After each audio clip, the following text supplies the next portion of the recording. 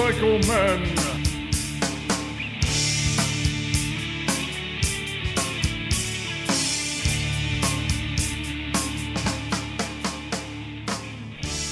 Hello, everybody, and welcome to the Motorcycle Men Podcast. This is episode 325. I am Ted, your host here in V-Twin Cafe, and we've got another wonderful interview for you. And this time, our good friend Craig Johnson of Wild Ass Seats joins us today, and he's going to tell us some cool stuff about the Hoka Hey Challenge. But in the meantime, until then, Motorcycle Men Podcast is brought to you by Scorpion Helmets. Now they're offering high-quality, innovative motorcycle helmets and technical apparel at an incredible value. So to learn more, get on over to ScorpionUSA.com and get yourself a helmet from Scorpion. I own 3 Scorpion helmets, and I could not be happier. Great stuff, kids. And Wild Ass Seats. That's right. We're the real Craig Johnson. Wild Ass Seats. Now, you can improve your comfort and ability to stay in the saddle longer with a cushion from Wild Ass Seats. So if you're tired of those painful pressure points and fatigue, go to wild-ass.com and get your cushion today. Make sure you tell Craig that the Motorcycle Men sent you, and he'll hook you up. That's right. So have Craig take care of your ass. All right. And, of course, Tobacco Motorwear. Now, for the best in casual riding gear for men and women, there's only one place you should be going, and that is in Dave's Pants at Tobacco Motorwear. Visit them at tobaccomotorwear.com. That's tobaccomotorwear.com. And our listeners will get 10% off your order when you use the code MOTOMEN.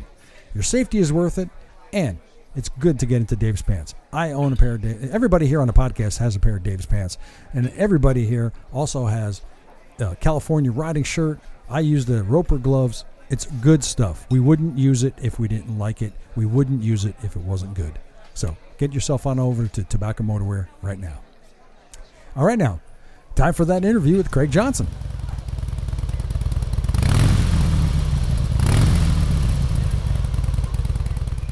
Hello, boys and girls, and welcome to episode 325 of the Motorcycle Men Podcast.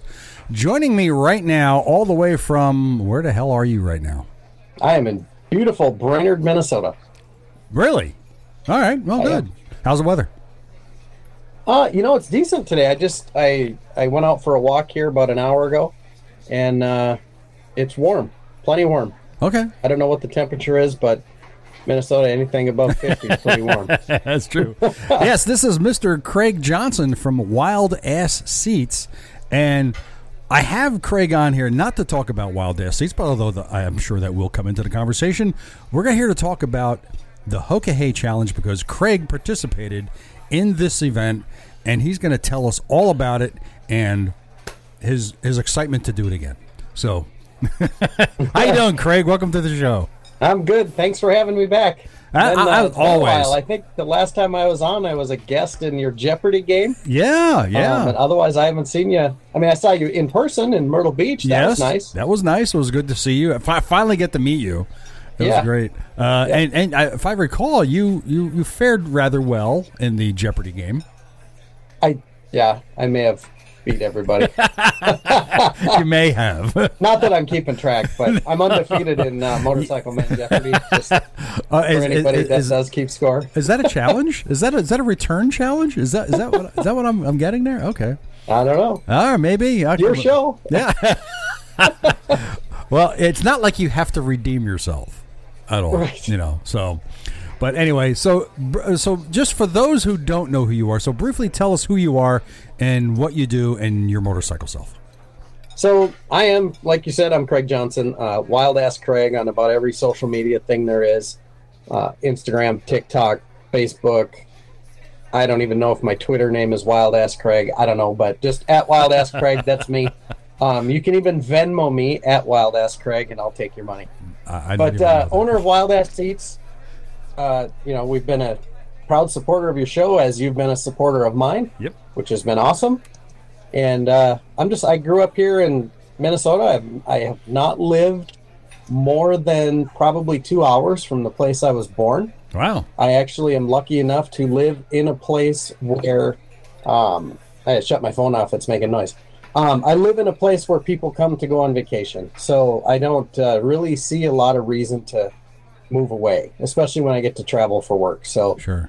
Luckiest guy in the world. I grew up started with mini bikes and raced dirt bikes through my teens, and I think into my 30s anyways, and just found myself in a position to travel around the world and talk to my friends about motorcycles. Right. What are you riding? I currently have, well, you want to know what I rode to work? Oh, do tell. A Yamaha Vino 50cc scooter. I have a soft spot in my heart for those damn Yamaha scooters. Right, yeah, why not, right? I currently own 4 of them. No, what? Really? Yeah, oh, yeah. Mostly I just like the stupid things. They're fun to ride through town. People look at you funny. Yeah. And I had to run to the post office today, and I'm that guy that'll ride the scooter and 2-finger down wave the Harley. And he waved back at me today. It was hilarious. They do, with a chuckle, I'm sure. Yeah, they do. Most of them. Not all of them, please tell me. Please tell me you rode that thing completely at GAT. Oh no. No. Come on. You want to be wearing the full face helmet and the leather jacket and the leather pants, everything.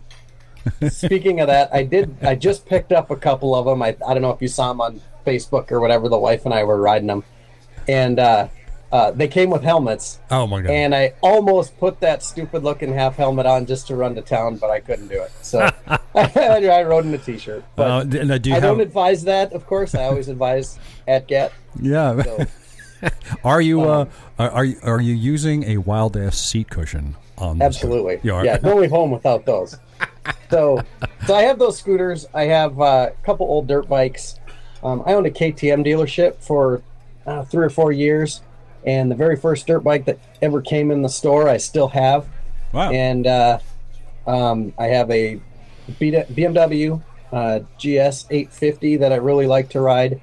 And I also have a 2001 Harley-Davidson Road King. That's the one I rode on the Hoka-Hey. Wow. All right. So now you did the Hoka-Hey. Now, for those who don't know, tell us what the event is. It's not just a motorcycle ride, though, right? It's definitely not just a motorcycle ride. It is a 10,000-mile challenge of will, grit, determination, and your ability to navigate.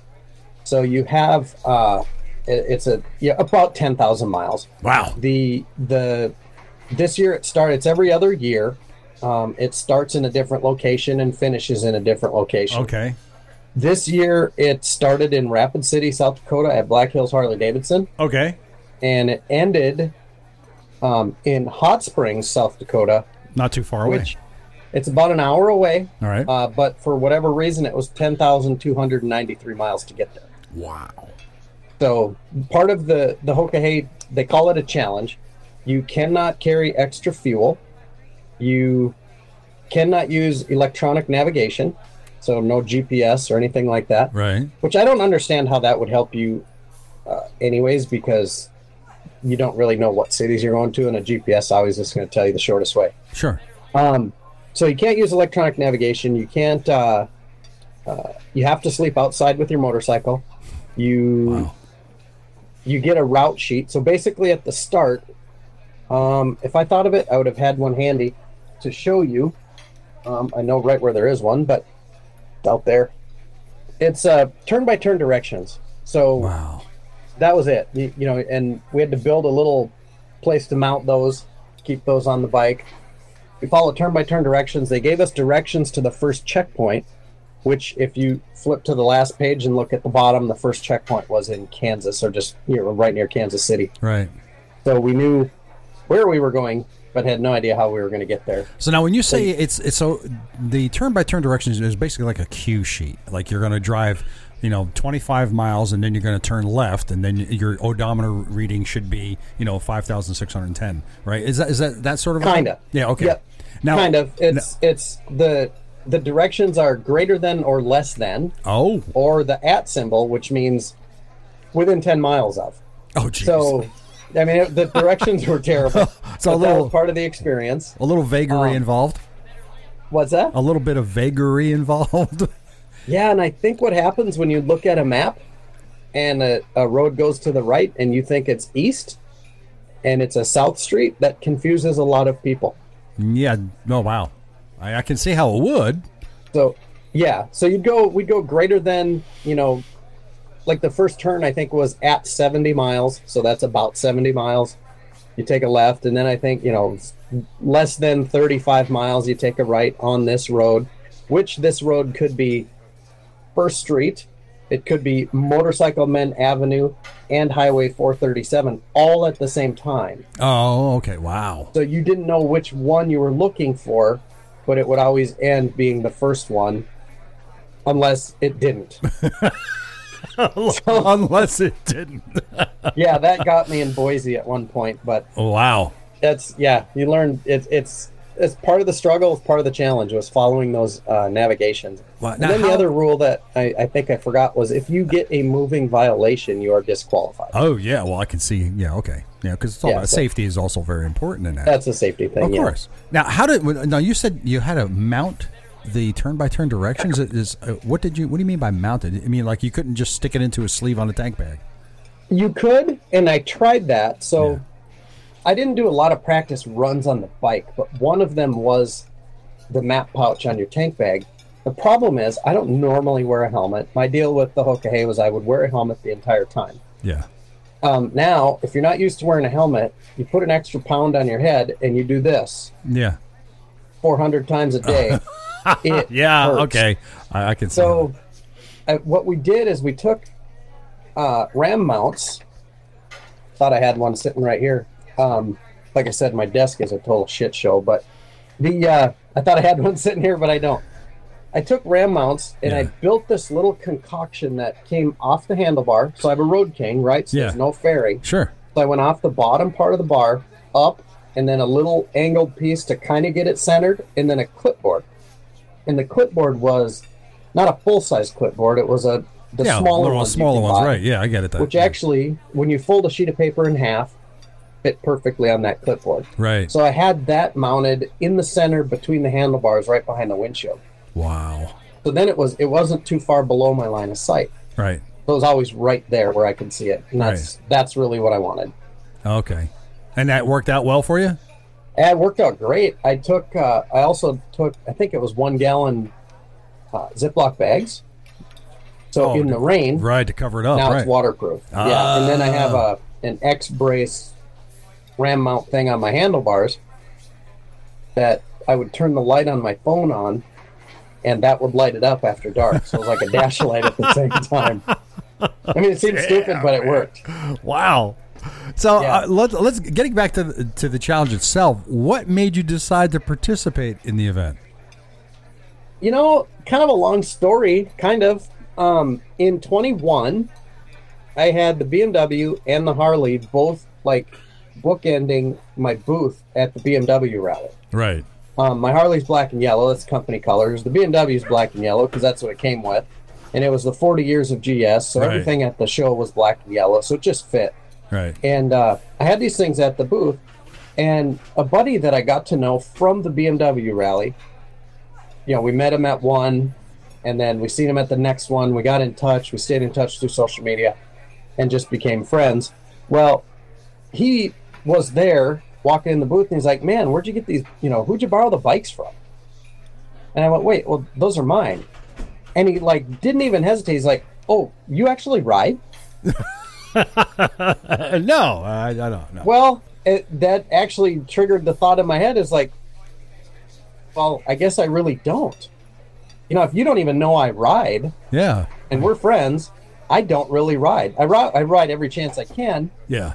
But evidently I'm not riding, and he was very right as I started to reflect on how much riding I've done since we started Wild Ass. And we sell a lot of cushions to the Hoka Hey riders. We're very strong in that group, and they buy our best seat because it works. Okay. And we've never given it to them. I've met all of these guys because they're customers. Yeah. And I've become friends with a number of them. So what a better chance to ride. I got a forced deal where I have to ride. Yeah. And I can ride. I don't think I'm the best rider in the world, but I certainly am. I believe I'm more advanced than most. Okay.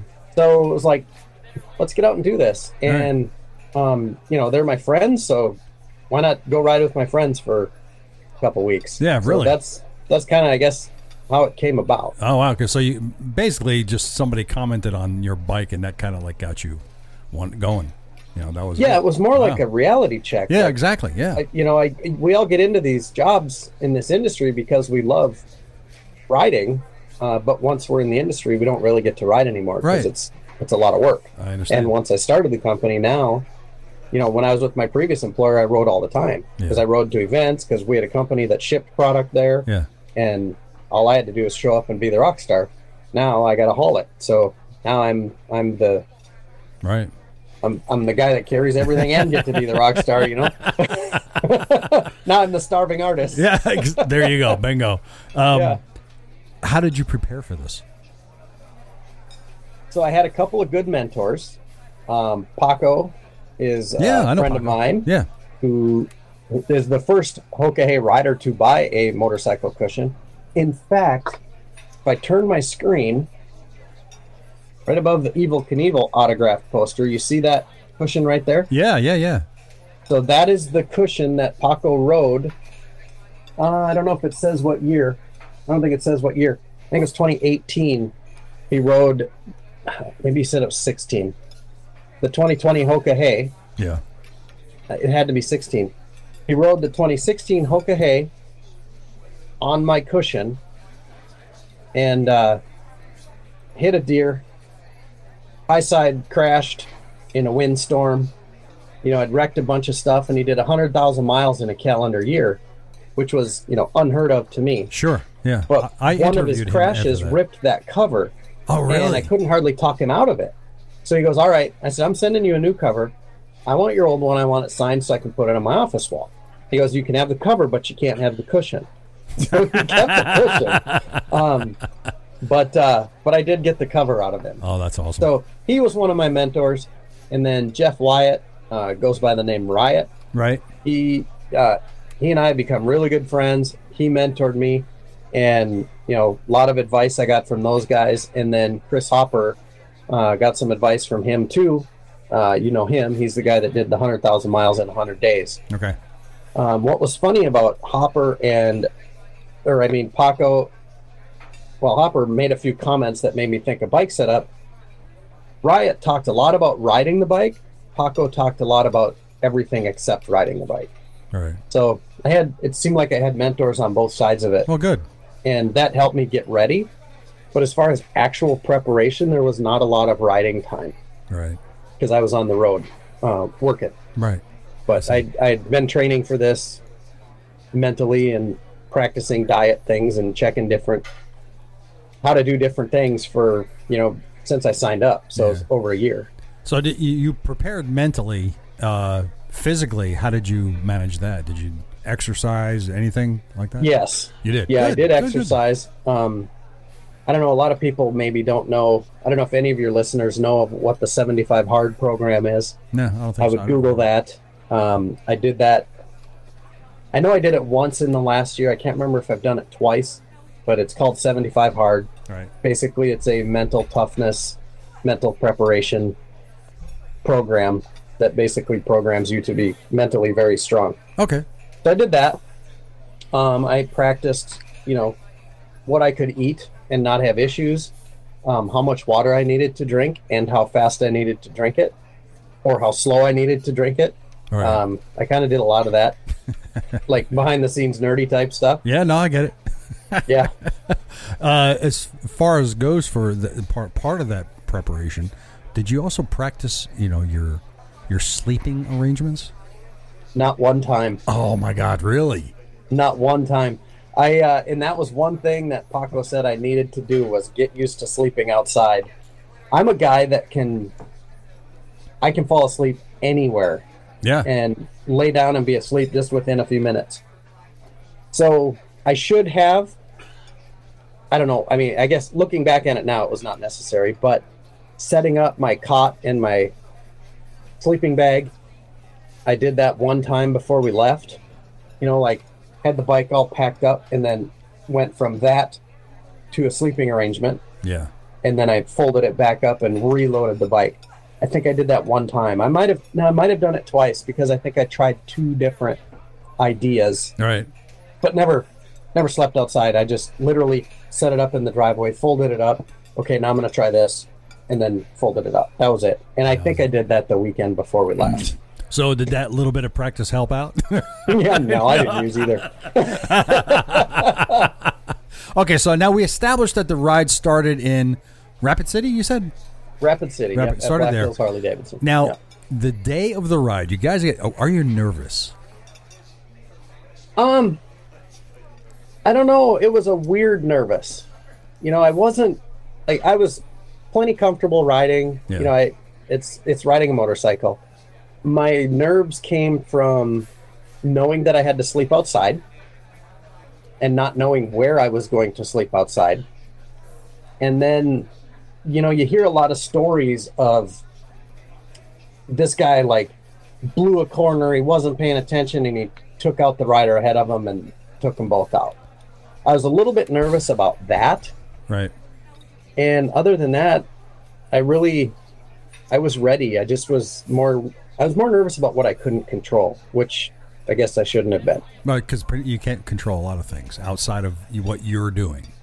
Outside Right. of that. So, okay, I can understand that. It's the unknown that might give you a little anxiety. And Yeah. We know we can't do anything about it, but we still worry about it. Yeah. Now, did you set a goal for yourself as far as it goes for how many hours a day you were going to ride, or how often you were going to stop and take breaks and things like that? So I had, my goal was to be at the finish line party when it started, which was 6:00 on Saturday. So that would have been the 14th day, which would have been 13 days and 12 hours. Okay. So that was my goal. And I knew to do that, so I basically just reverse goaled everything. To do that, I had to average, I think it was 715 miles a day. Ooh, wow. And I wanted to average 45 miles per hour. Okay. So if you do that math backwards, I think it was riding, it seems to me it was like 16 hours a day moving, or, Wow. on the bike. Yeah. And then I thought, okay, so 24, if you got 24 hours, you minus 6 hours of good quality sleep. That left me with 18, 2 hours to, pee and make gas stops and whatever. That seemed pretty realistic. Okay. To average 45 miles an hour, I should be able to do that. Right. That was my logic going in. Was it sound logic? It was okay. I wasn't sure about the navigation part. Yeah. So Paco said, hey, why don't we'll ride together in the back, and, we'll take off together, and I'll show you my navigation until you need gas, and then you're on your own. Okay, perfect. Well, we get there that morning, and Mike Tyson once said, everybody's got a plan until you get punched in the face. Yeah. Well, I got punched in the face right away. So they decided to line us up by number. Oh, and what was your number? My number is 1112. Okay. So 1,112. So Paco, I think he's in it's up there. 851. Okay, so he's a little bit ahead of you. So he's a ways ahead of me. There are only 1,116 numbers. Wow.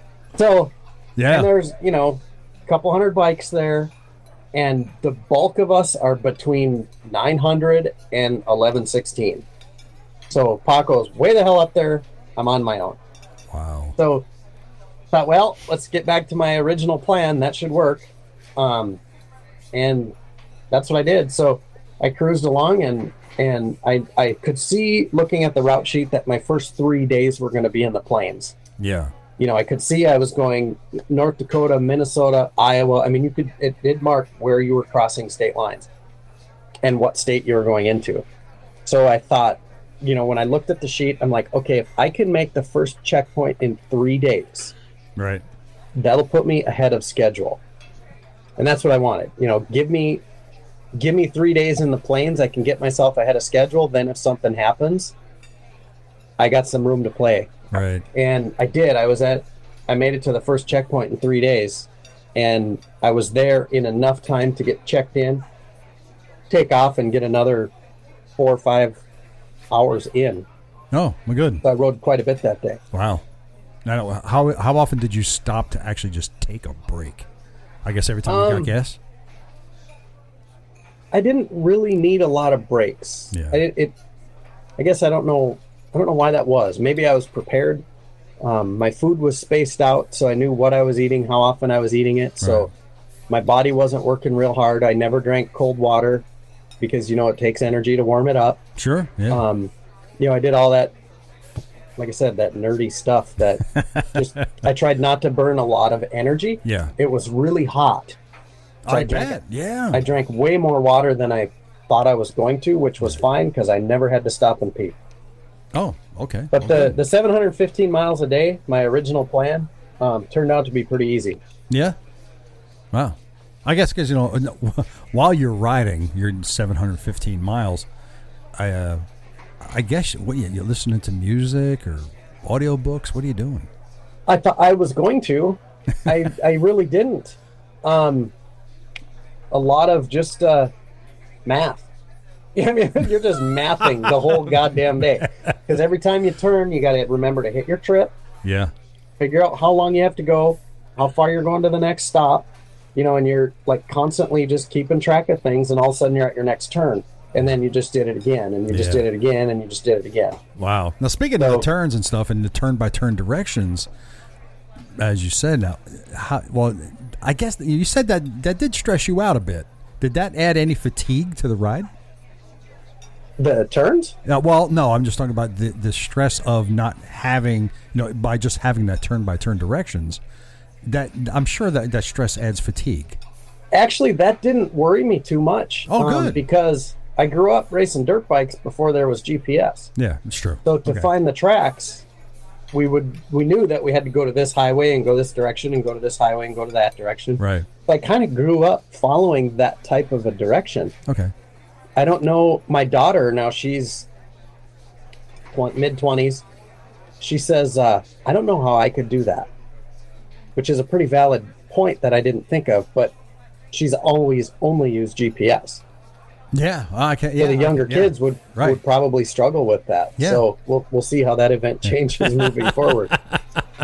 I have personally myself, having done a lot of bicycle tours. One of the things we're given at the start of the tour is a cue sheet, how to get to where you have to finish. So you have to do that. This mile you're turning this way, and this you should have X amount of miles on your odometer when you're making that right or left turn or whatever. So I understand that part. It doesn't seem too stressful. But how hard was it not to just follow the guy in front of you? That was pretty easy because you really only saw the guy ahead of you when you caught them. By the third day, by the second day, that second night, I was alone. Wow. So some guys would team up and they'd run together, and I would ride with a couple people, and I'd be like, I don't think I like what I don't like what you got going on. You take too long at gas stops. You're not aggressive enough. You're, whatever. Or, I didn't catch anybody that was too aggressive, right.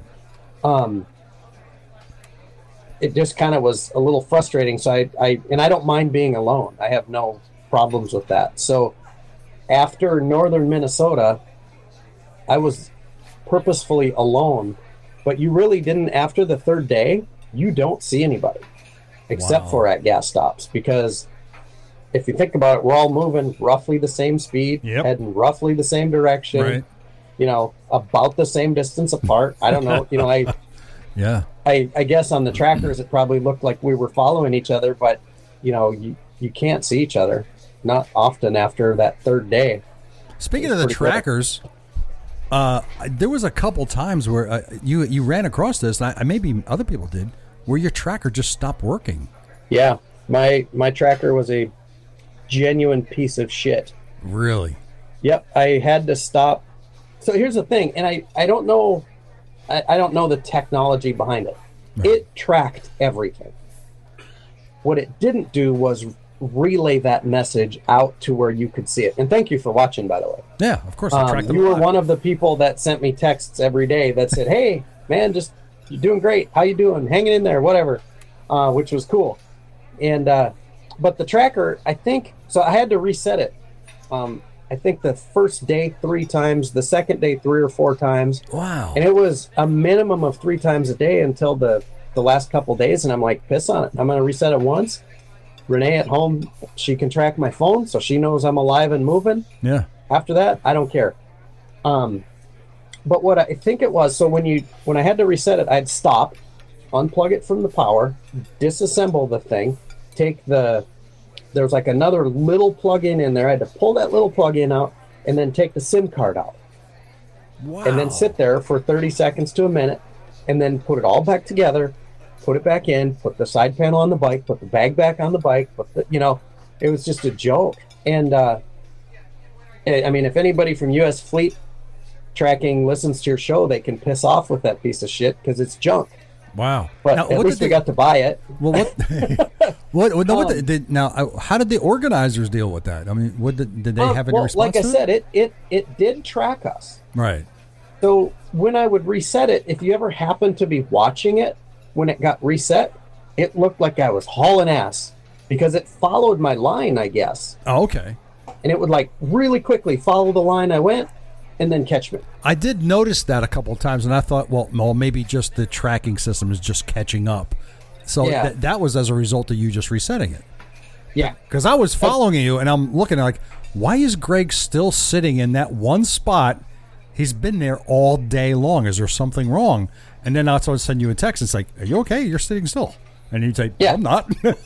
Oh, I'm fine. I'm fine. And that's probably when I just gave up on it. I Yeah. mean, this thing's ridiculous. I'll reset it, when it's convenient for me, not anymore stopping to reset it because it was ridiculous. And it was so bad. Interestingly enough, it didn't seem like that happened to everybody.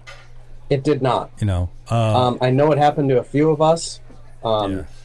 but it didn't happen to everybody. Now, so But what I was thinking was happening was it was like losing cell signal and then never picking it back up to relay what you saw. right.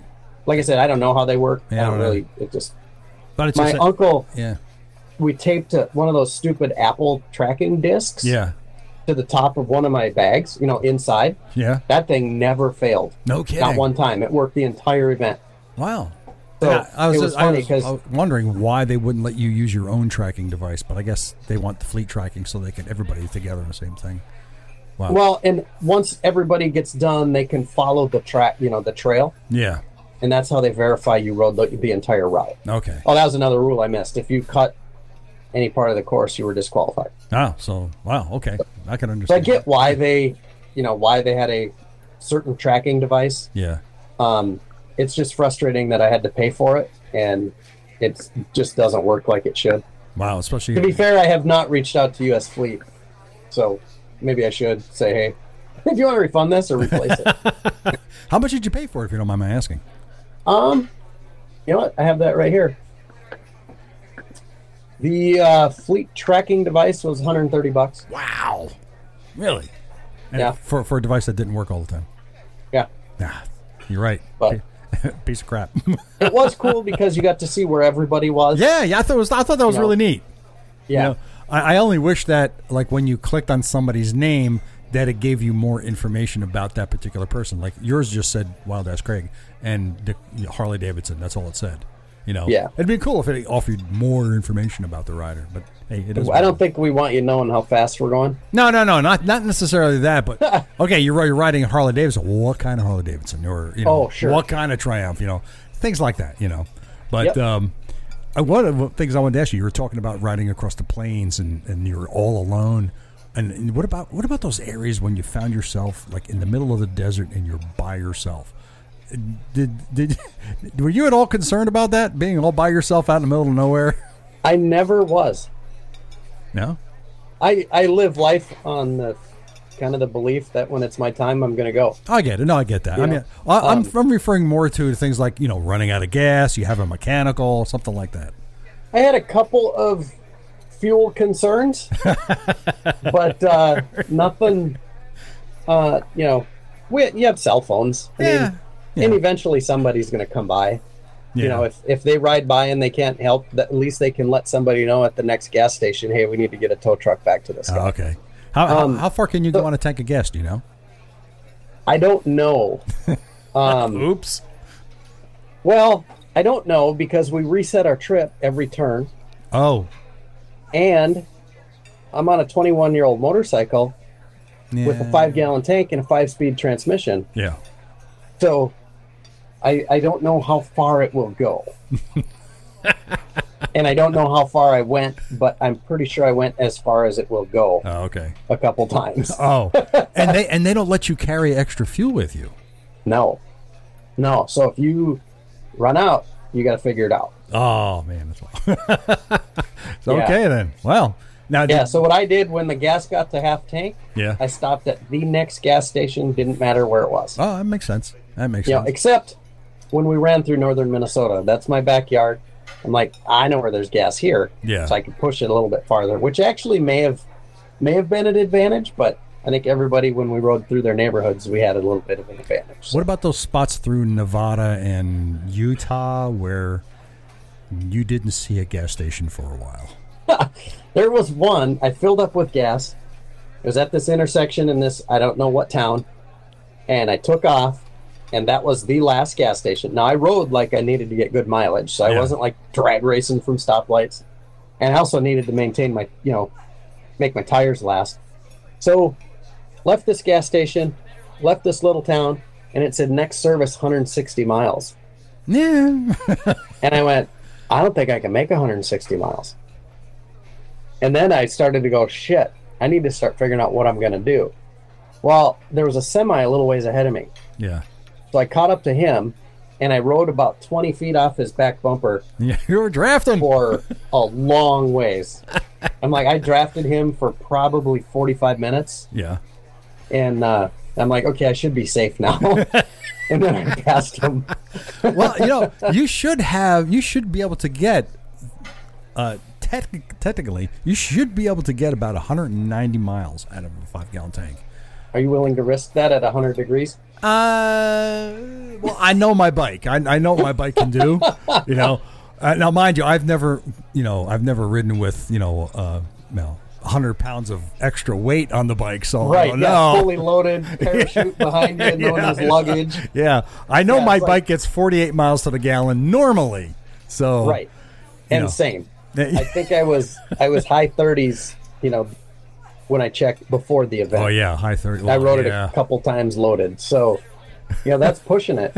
That is pushing it. Uh-huh. Then you start throttling back and trying to get as arrow as you can. Yeah. Yep. Yep. You just find a trucker. That's it. Get behind him. A trucker. Now, if we were talking about the hours, you were riding roughly 16 hours a day, and we talked about your sleeping a little bit. But where did you find places to sleep? The first night, I met up with the guy that I had met, I don't remember, when I was out for Myrtle Beach, actually. I met him the week before in Greenville. He had bought a cushion because he had heard of us, whatever.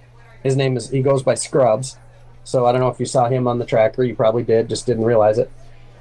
He somehow I ended up running about the same pace as him. Like I rolled into... the way the gas stops kind of went, when you have a 5-gallon tank, you're stopping 3 times to their 2. Sure. Yeah. So we ended up, it was like every third gas stop we were together. Right. And it happened to be the final gas stop of the, assuming the final gas stop of the night.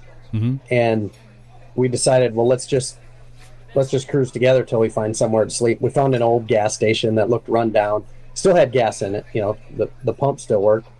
So we gassed up and just crashed right there in the parking lot. We were north of Grand Forks, North Dakota. Wow. And now, mind you, you're getting to all these places because I know some of the other riders were like pulling up at gas stations or 7-Elevens or wherever and just like parking alongside the building and setting up their tent or whatever. And you guys did this all after hours, so there was nobody there to say anything to you. But did you ever worry about like maybe a cop coming up to you and saying, "What are you doing here?" Is that type of a thing? I was more worried about critters than I was people. Critters? Yeah. What kind of critters are you talking about, Craig? Like where we're sleeping, we're out in the middle of nowhere. Yeah. Yeah. Coyote or we have timber wolves up in Minnesota. They're few and far between. Really? Wow. Otherwise, I'm more worried about that than I was people. And I never really, I figured if a cop came and checked on me, I'd be like, hey, here's what we're doing. Right. Yeah. If I have to move, I have to move. But right. I was only awakened one time by a person, and that was on the last day, I think. Somebody woke you up? Yeah, I was on the side of the road taking a nap because I was tired. Oh. Who woke you up? He just stopped. He's like, probably it was my fault because I had my helmet on. Yeah. I was tired the very last day, so I kind of got to where there was a pullout on the road. So I backed my bike up. I got off. I threw my cushion on the ground and literally laid straight back and put my head on it. And I set my timer for, I think, 20 minutes or something. Right. And I just laid down, and I don't know how long I slept, but I was out. And all of a sudden, there's this guy waking me up like, hey. I'm like, yeah. He's like, you all right? And I said, well, yeah. Why? What's up? He goes, I see a lot of stuff on this road, a lot of bikes and a lot of issues, and I just wanted to make sure you're okay. Well, that was nice of him. Yeah, very cool of him. Yeah. So I'm like, yep, I'm good. So I throw my cushion back on, and I go to take off, and I reach up to shut my timer off. Yeah. I still had like 14 minutes to sleep. Oh. Yeah, so future reference, maybe put a note on your helmet that says, I'm napping, leave me alone. Right? Or just take my helmet off. Because it probably looked funny laying flat on my back. Probably, yeah. Head, Did this guy fall over? What's wrong with him? Yeah. What about food? What'd you do? So I packed one little trick that I did. We knew where our checkpoints were going to be. Yeah. So instead of trying to carry 14 days worth of food, I carried 4 days worth of food, and then I shipped it to each of the checkpoints along with a change of clothes. Really? Yeah. So then when I got the checkpoint, and they were all in plastic bags, so I would take the plastic bag, I could dump it in the top of my back bag, my that I was using for a backrest. Yeah. Nelson Rig, I had their like a destination bag. It's this massive thing, and it's got a top compartment that's separate. So I would open it up, literally dump my food in there, and there was food, protein drinks, stuff like that didn't have to be cold. Yeah. Threw that in there, and then I'd, tuck the bag away, and then the next day I'd dump another bag in there, and and then I had a tank bag also, where I would grab a handful when I got gas or whatever, and I'd put it in the tank bag. Oh, now how did you ship your stuff to the to those checkpoints? How did you do that? Well, they have these things here in the United States called UPS. Yeah. So, okay. Smart ass. So I boxed them up. We laid out, I think. But where did you ship them to? 16 bags of food. Okay. And 4 changes of clothes. And then I took to each checkpoint, so there's 3, I shipped 4 bags of food and a change of clothes to each checkpoint. Okay. And then I took 4 bags of food and a change of clothes with me. Right. And then I wore clothes that I was throwing away.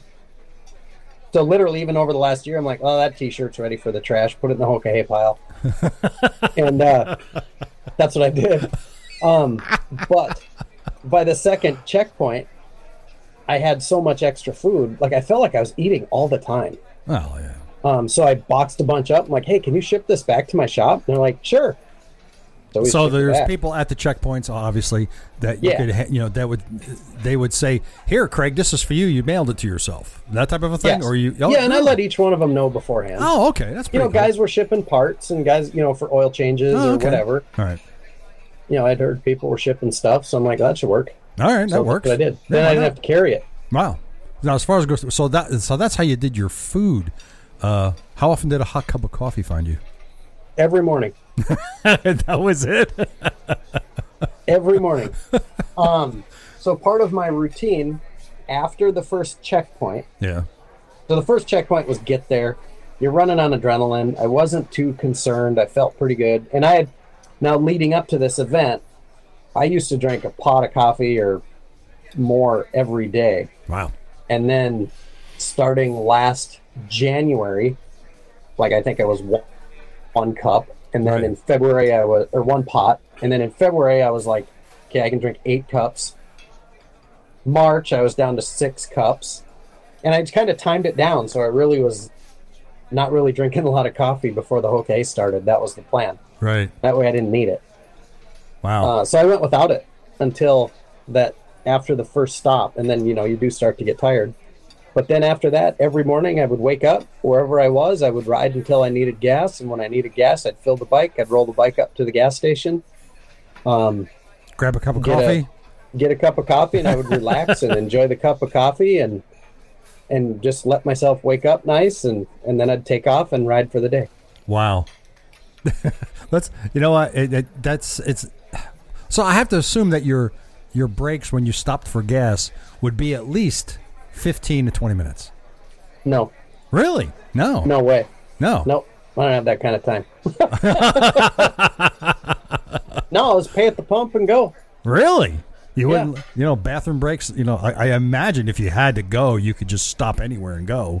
But yeah. Yeah. And I did. I'd stop right on the side of the road and go. But like I said, it was 100 degrees. It seemed like most of the time it was really hot out. Yeah. So I was drinking, sweating. I drank a lot of water. I was really good about my hydration. Wow. I mean, you would have to, especially if you're going to be, riding in 100-degree days. Plus, you're sitting on top of an easy bake oven, so there is that, right? Yes. It's hot. Let's talk about the weather. How was it? I think there was one day when I was riding that I did not have to put on rain gear. One day where you did not have to wear rain gear? One day where I did not have to. And wow. I was at the leading edge of all of it, like every storm. It kind of came in as I went through. Yeah. And there was one time, I think I was in Utah. I think it was Utah, maybe Nevada. I think it was Nevada. One time that I might have been right in the heat of the storm where it was really bad. But yeah, I would put my rain gear on, and then I'd ride for an hour or two, and I'd take my rain gear off. Wow. But you know what? In that kind of heat and rain, you're probably getting steamed like a bag of rice. Yeah. Pretty much. Oh, my God. Geez. Did you have any mechanical challenges at all? I didn't. So my dad was my mechanic. My dad and my uncle were my mechanics when I was racing growing up. So Dad took on the challenge of having the bike ready to go, and I mean, it was flawless. But there again, I rode it like it needed to get to the finish. Right. I didn't really beat the snot out of it. I think my speed report had 4 violations. Oh, really? No speeding tickets, but those tracking devices did tell us if you're how going fast we were going, right. And evidently 90 was the number that they programmed in. That if you hit that, you were getting pinged. Oh, and what happens if you were doing their illegal number? I guess you would get fined points or something like that. Or yeah, they didn't do anything. Okay, all right, well, hey, good to know. Yeah. What about mental or physical challenges along the way? Mental, I was prepared. Yeah. Physical, I had a challenge about day 5 where. Don't say it was because your ass was sore. Oh no, no. I think so. This I think might have been a mental also. So I'm getting the text messages and everything from everybody at home saying, you don't have to go that far. You're this far ahead of schedule. Take a break. Take it easy. Enjoy it. Yeah. And what they didn't realize is I was absolutely loving what I'm doing. I mean, I absolutely love to ride motorcycle. I will ride motorcycle all the time if I can. Yeah. And on day 4, that kind of got in my head a little bit. Like, well, maybe I should take a break. Maybe they do know what's going on. And I stopped about 9:30 at night, which was 2 hours early because I was trying to get to 11:30 every night. Okay. Which was real nice because literally everything was closed. Yeah. So if you found a building, a parking lot, whatever, there was nobody there. Right. So I stopped at 9:30. I don't remember where I was I like seriously have no idea where I was. But it was too early, so I didn't sleep very well. Toss and turning. You know the deal when you go to bed but you're not tired, so you can't go to sleep, so then your brain starts moving and that's not good, and you toss and turn. So I woke up the next day and I was tired, and so I was really tired that morning, the 5th day, and it was probably the most challenging of the riding that we did. It was these 10, 15 mile an hour switchbacks. Ooh. And it seemed like it was 40 miles of it. Ugh. I mean, it just went on, and it was literally 10 miles, 15, 20, 15, 10, 10, 15, 20. I mean, and it just went on and went up this mountain and then back down the mountain. And I remember at one point I felt my front tire go pop, pop, like it did a little skip. Yeah. And I was like, holy shit, there's no guardrail. And I know what just happened. Well, then that woke me right up, and I looked around, I'm like, the road's wet. I didn't even realize the road had gotten wet. I suppose I don't know if it was clouds, fog, whatever. And I need to stop. I need to take a break. Yeah. Yeah, I need to take a nap. I need to reset, start over today. So I did. I got to where I found this little town, and I believe it was at the top of the mountain. I don't know why I think that, but found a place where I could put my kickstand down, and I scooched myself forward on the seat, put my feet over the highway pegs, Yeah. and literally laid back on that bag and out. Immediately fell asleep. And I got probably a 20-minute nap in there, and I took off that day and felt fantastic. There you go. See, the rest of the day. Sometimes the body just tells you got to stop. Yeah. Got to do that. Yeah, and I did listen to my body pretty well. Good, and you need to in something like that. Yep. What was your favorite part of the whole ride? I stumped you.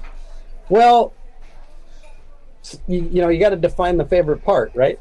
Oh, that's a broad statement, so you have to. There's a couple things that were really cool. If I have to narrow down, oh shit, I have no idea.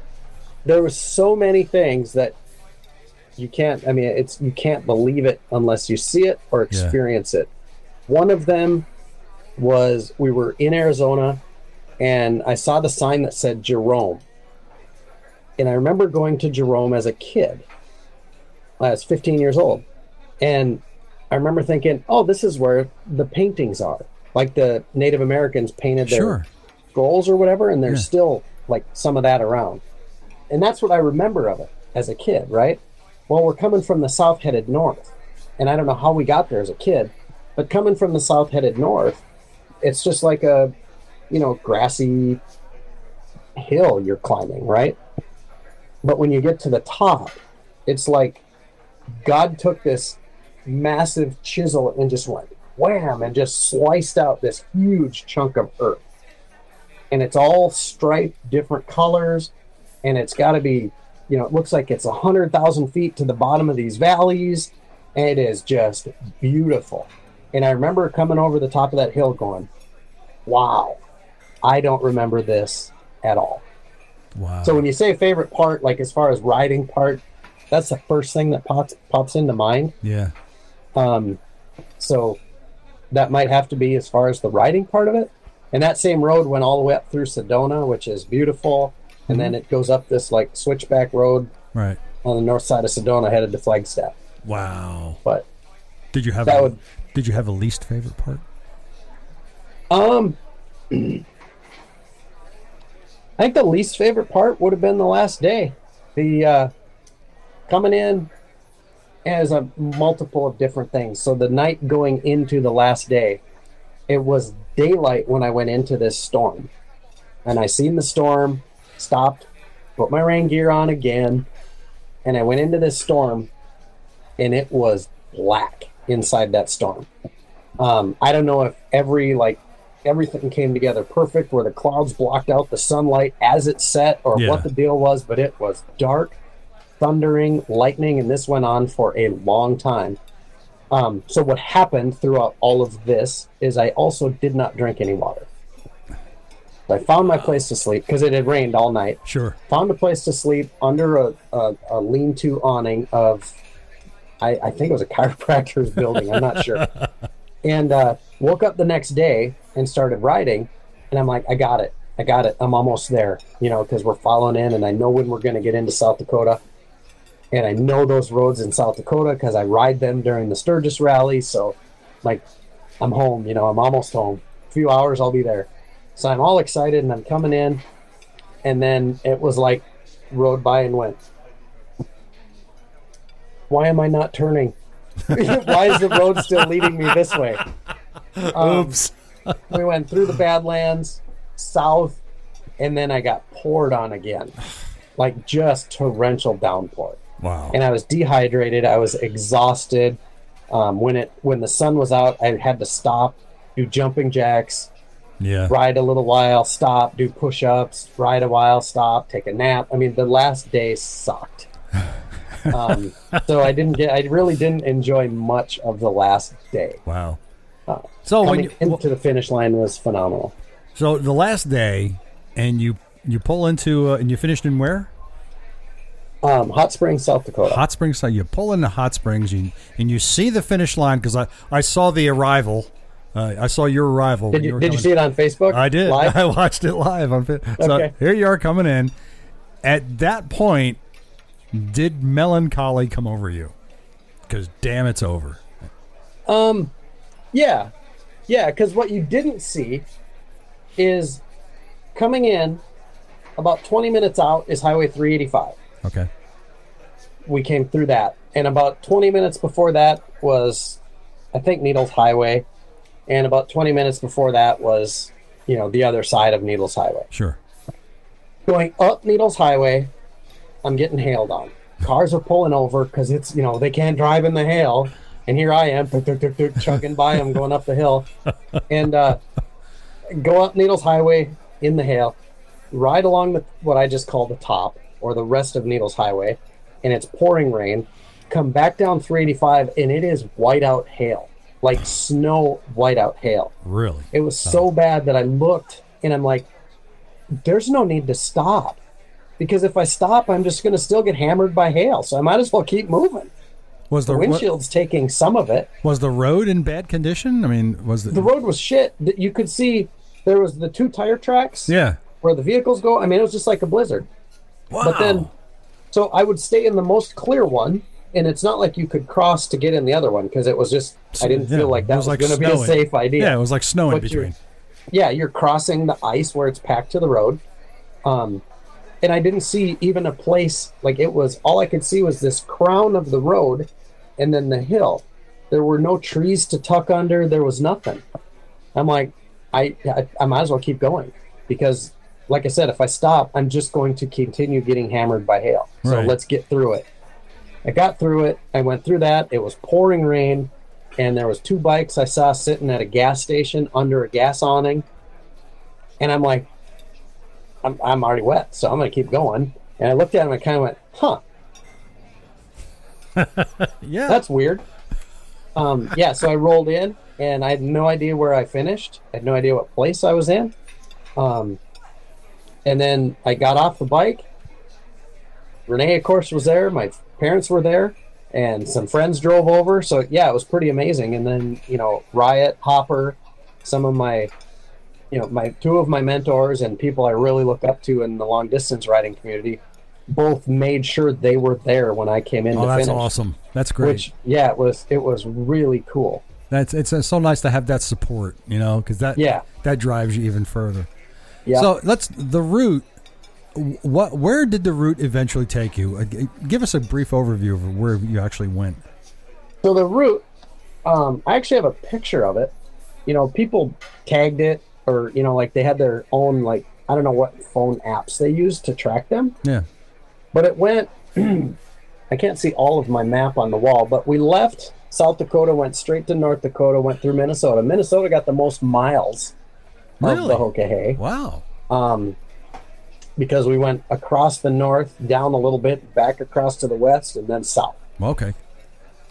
Went back into South Dakota, into Nebraska, and then to Kansas and Iowa. That was all kind of in there. And then we stayed west of the Mississippi the entire time, except for when we were East in Minnesota. northern Minnesota. Yeah, But we never crossed the Mississippi. that's crazy. I don't think we did. I think we stayed north of it. Now that I say that, we may have crossed it way north where it was a creek. Right. So we left Kansas, went through, I think, Oklahoma, New Mexico, or Texas, New Mexico, Arizona. We went up into Utah, across Nevada to California, to Oregon, Washington. Idaho was in there somewhere. Idaho was in there a bunch. And then down to Wyoming. You must have hit And Montana, then- of course. We did not hit You Montana. didn't hit Montana at No, we all. did not hit Montana, which surprised Wow. me. Yeah. Yeah. And then back to South Dakota. Yeah, and you So totally it kind missed. of covered that entire Yeah. west half of the country. I don't know if we went into Colorado either. Wow, how about that? Look at that. Yeah, so we may have, but I don't think we did. So Colorado and Montana, trivia question for your deal. 2 states west of the Mississippi that we didn't hit. Well, then Hawaii and Alaska. Yeah, well, 'cause I know sure, your rules.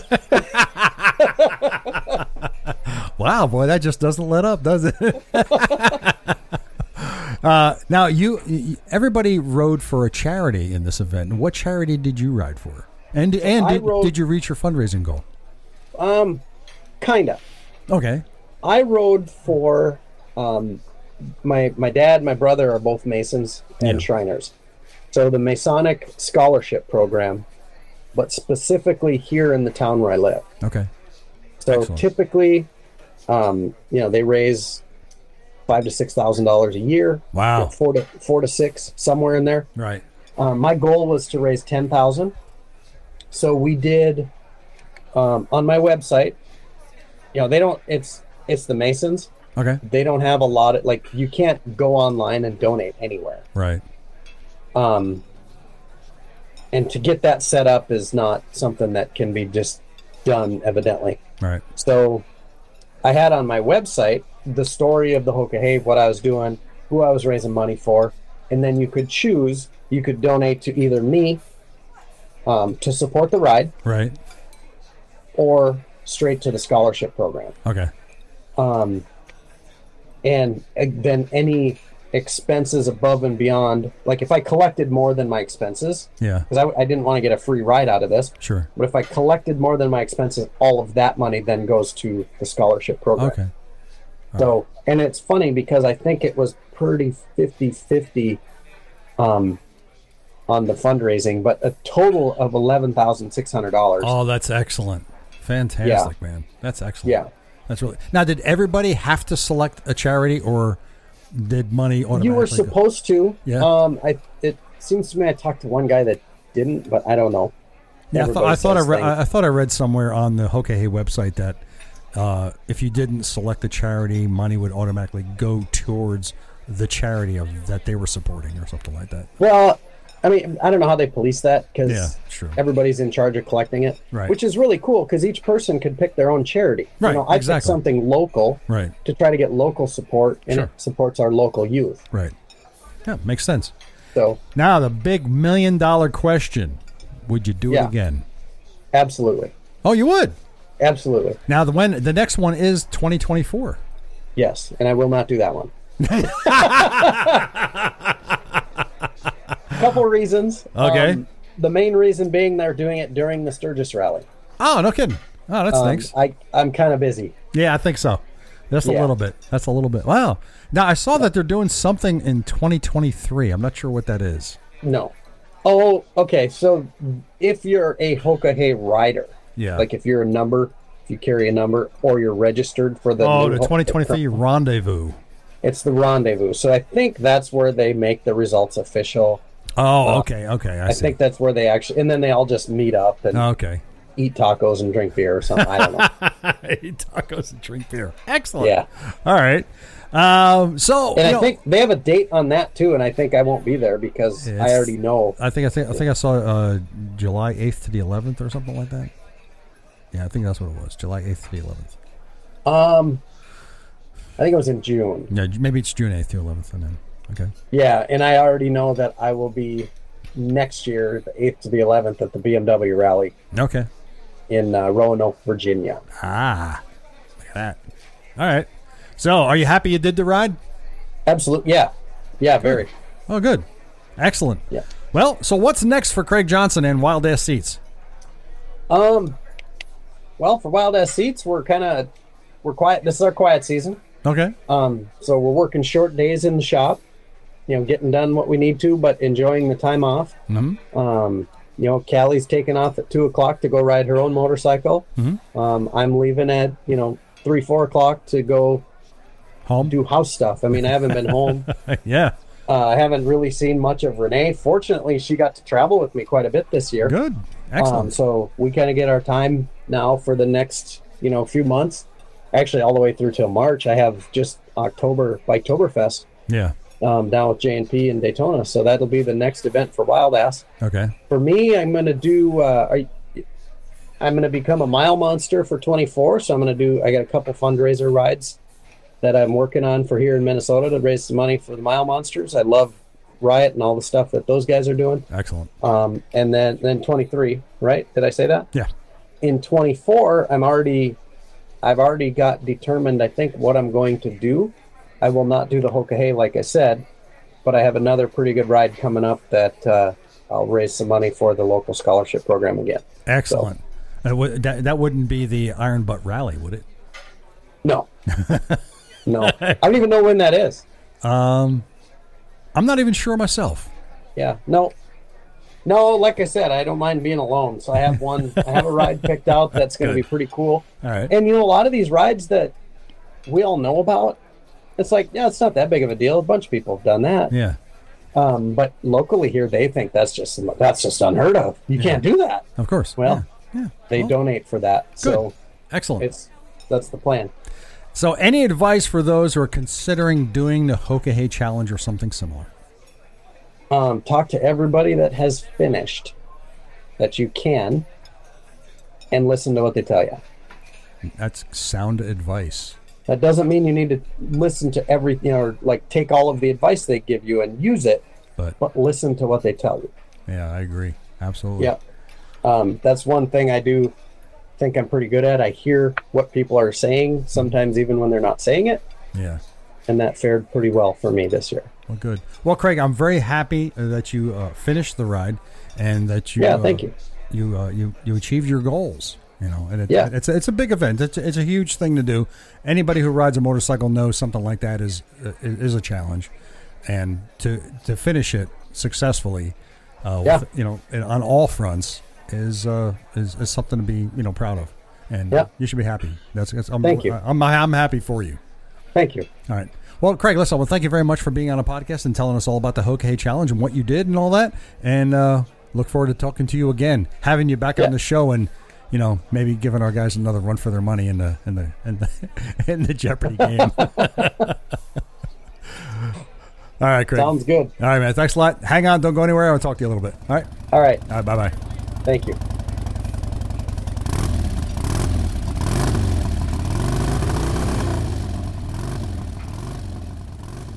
Thanks for listening to this interview with Craig Johnson of Wild Ass Seats, and we talked about the Hoka Challenge, and this has been episode 325.